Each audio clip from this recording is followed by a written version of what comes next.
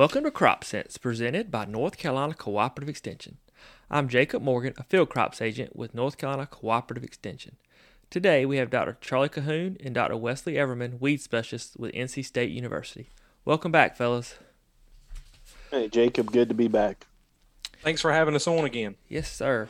Today we're going to discuss auxin herbicides, specifically dicamba use in cotton and soybeans. So maybe a good place to start is a little background / history on how exactly auxin herbicides were first allowed to be used in cotton and soybeans. Yeah, sure. They were originally released on, as far as the soybean, in around 2015, and then we had 2016 was the first year with the herbicide applications in the country, let's say legal over the top applications. Unfortunately, there were some cases where folks were spraying and they shouldn't, but we were able to start making these applications in 2016 and have continued since then with a few little hiccups, little bumps along the way, some issues in a few states and regions, and then a few in our own area as well. But they were developed, a number of years ago, actually, about a little over 10 years ago, I believe they started developing them and kind of brought along the herbicide technology with it and tried to make a safer dicamba system than just the original Banville and Clarities that are out there, cause more volatility and have more concern for off-target movement. So kind of brought those two technologies together, the seed and the new formulations, brought them to the market and gave us a different mode of action and technology to use in soybeans than we traditionally have had. Were there any application cutoff dates with the original registrations? So with those original registrations on the federal labels, there were no application cutoff dates. Some states put in their own, but as far as that federal label, there were none, and we had none here in North Carolina. So that brings us to the Ninth Circuit of Appeals ruling last summer. And can you kind of give a little bit of background on the lawsuit that culminated with that Ninth Circuit Court of Appeals ruling that basically cut off dicamba applications? Yeah, sure. So that Ninth Circuit Court of Appeals is out in California. And that was actually a lawsuit that was filed in 2016 or 2017, around very close to the initial launch of the technology. And even though that ruling came in 2020, it had been working its way through the court system for several years. And we just kind of bared the fruit of that lawsuit in 2020 when the Ninth Circuit Court of Appeals judge ruled that the labels were invalid. So those federal labels were vacated. So any of that product you had basically became an illegal application after that decision. However, EPA and our State Department of Ag worked hard to be able to give folks the opportunity to use up what they had on farm, which is typical with any time that you see a pesticide registration removed from the market. Stocks are able to be used, and that was kind of in line with what had been done in the past. So we had until, I believe, July 31 of 2020 to use any product up that was on farm. And those labels for Ingenia, Fexapan, XtendiMax, they were going to run up, and Tavium as well. They were going to run up at the end of 2020 and December of 2020 anyway. And, really the only ones that were affected were Ingenia, XtendiMax, and Fexapan, because they were the only ones labeled at the time that lawsuit was initiated.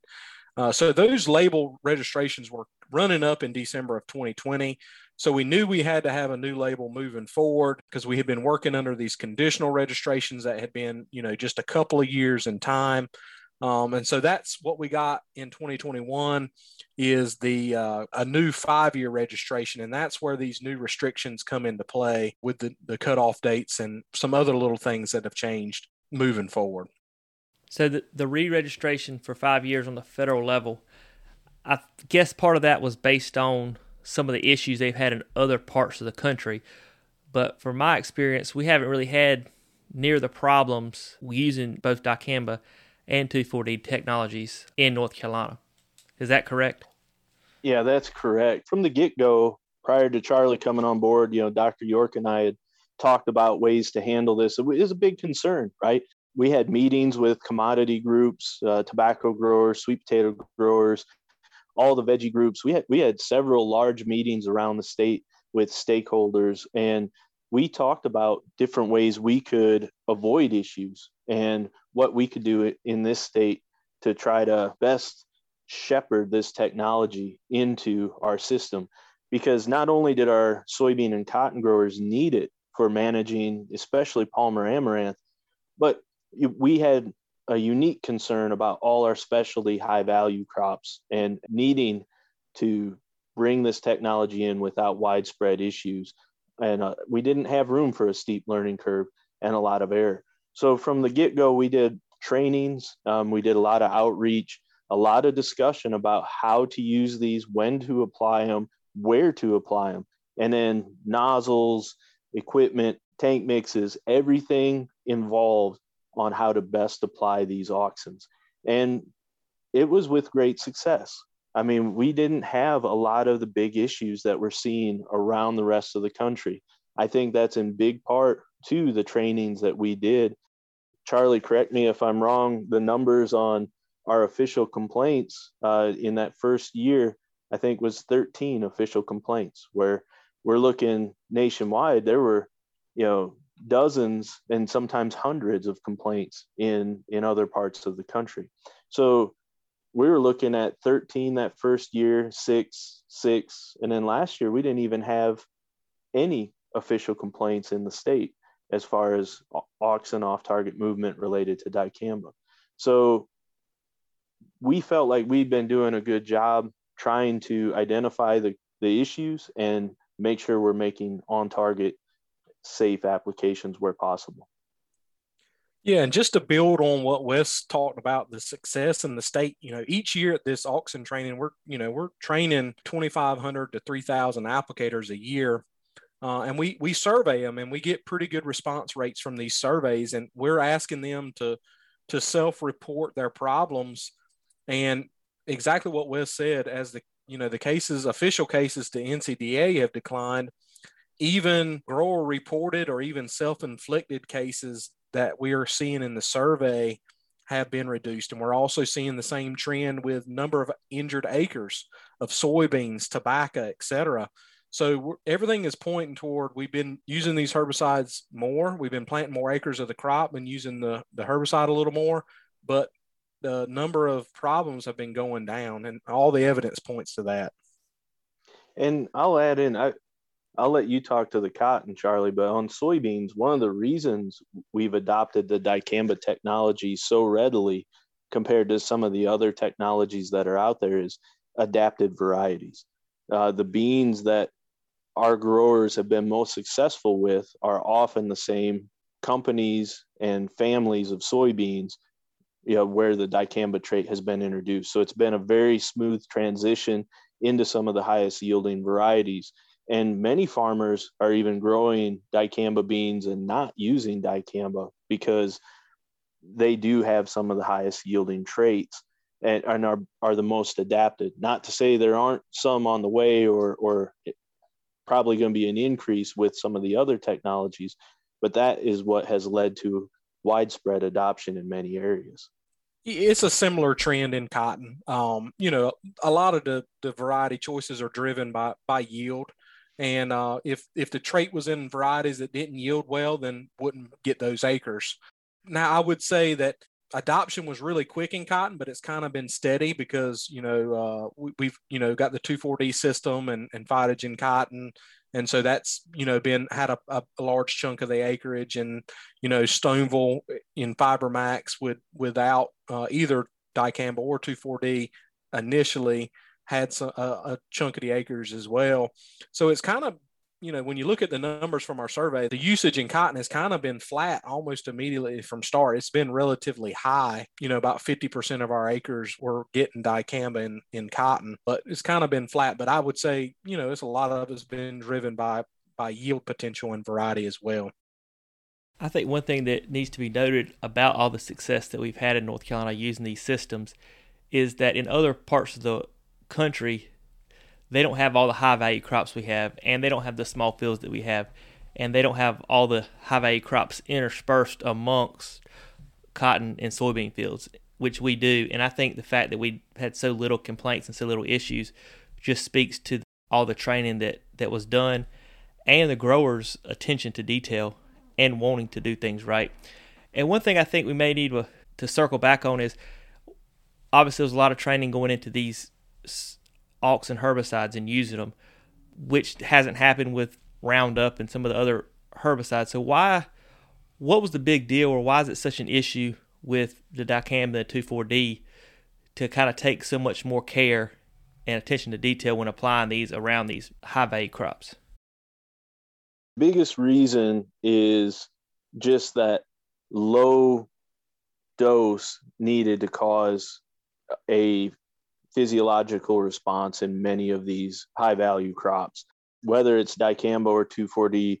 Auxins in general, they mimic a growth regulator, right? And so that gives a growth regulator response or a growth response in these crops. And it doesn't take much. I mean, we're talking parts per million, sometimes parts per billion, to get a response on some of these very sensitive high-value crops. And it's quite different than what we've seen with a lot of our other herbicides. You mentioned glyphosate. That's a good example. So you might need parts per 100 to see some sort of response as opposed to parts per billion. And so that is important.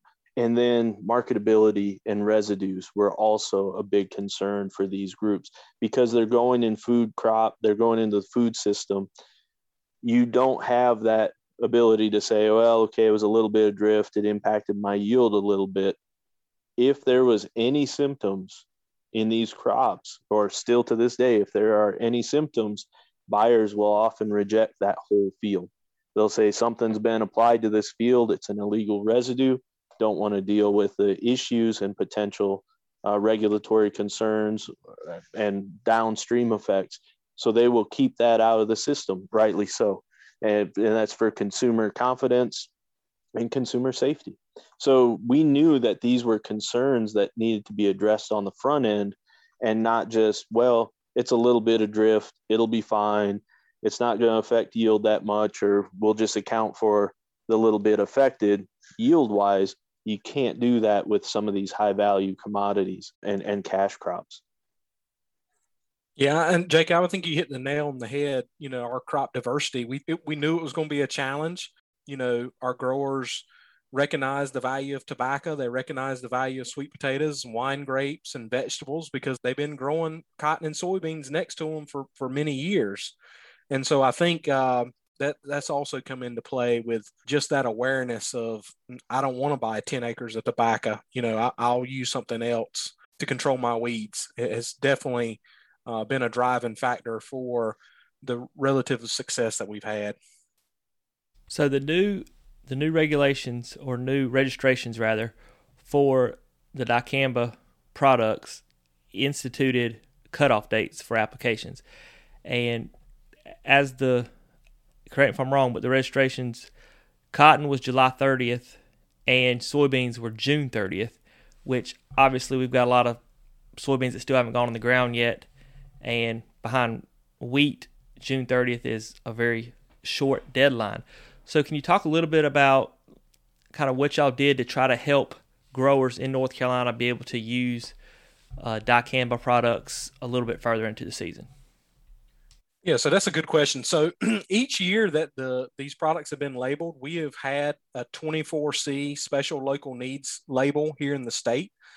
In the past, that special local needs label was to bring the wind speed down on the 2,4-D products, and then also required the training that was delivered by the NC State weed specialists in cooperation with NCDA. So we were used to that process. We do it with a lot of other pesticides as well.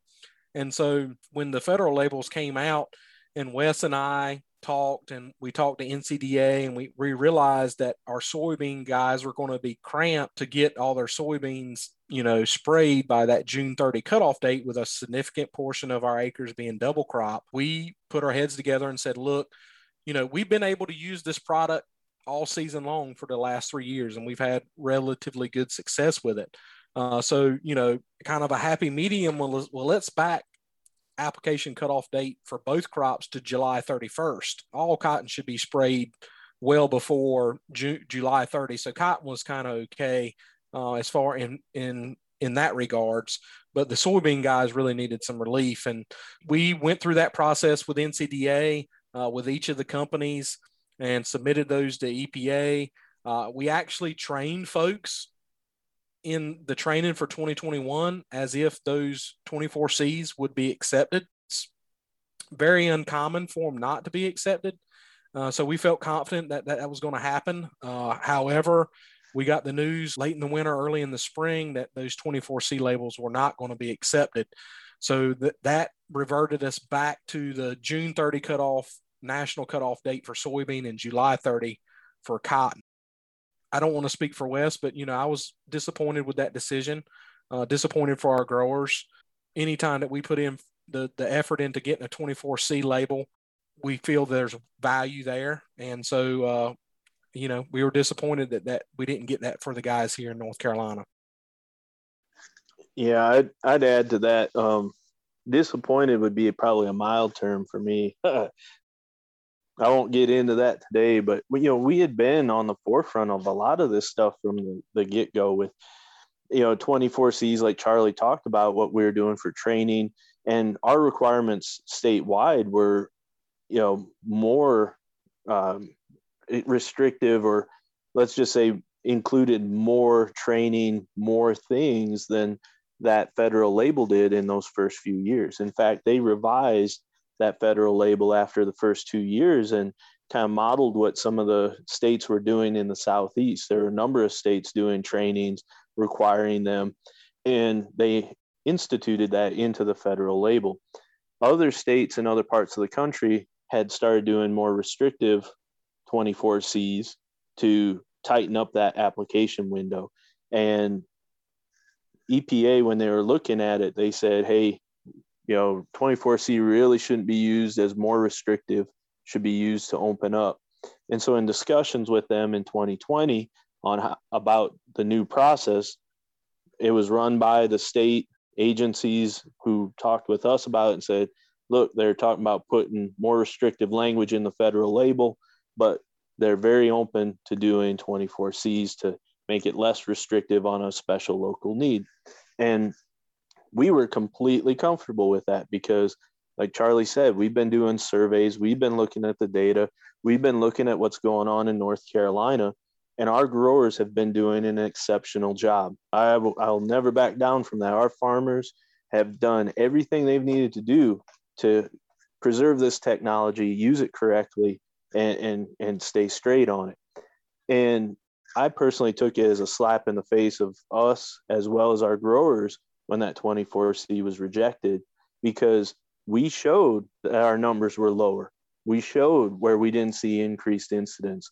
We had a lot of local data that supported our case for that 24C label. And when that was denied, we did appeal it. We put in an appeal, which was also denied, unfortunately. So we really did try to put in, every effort.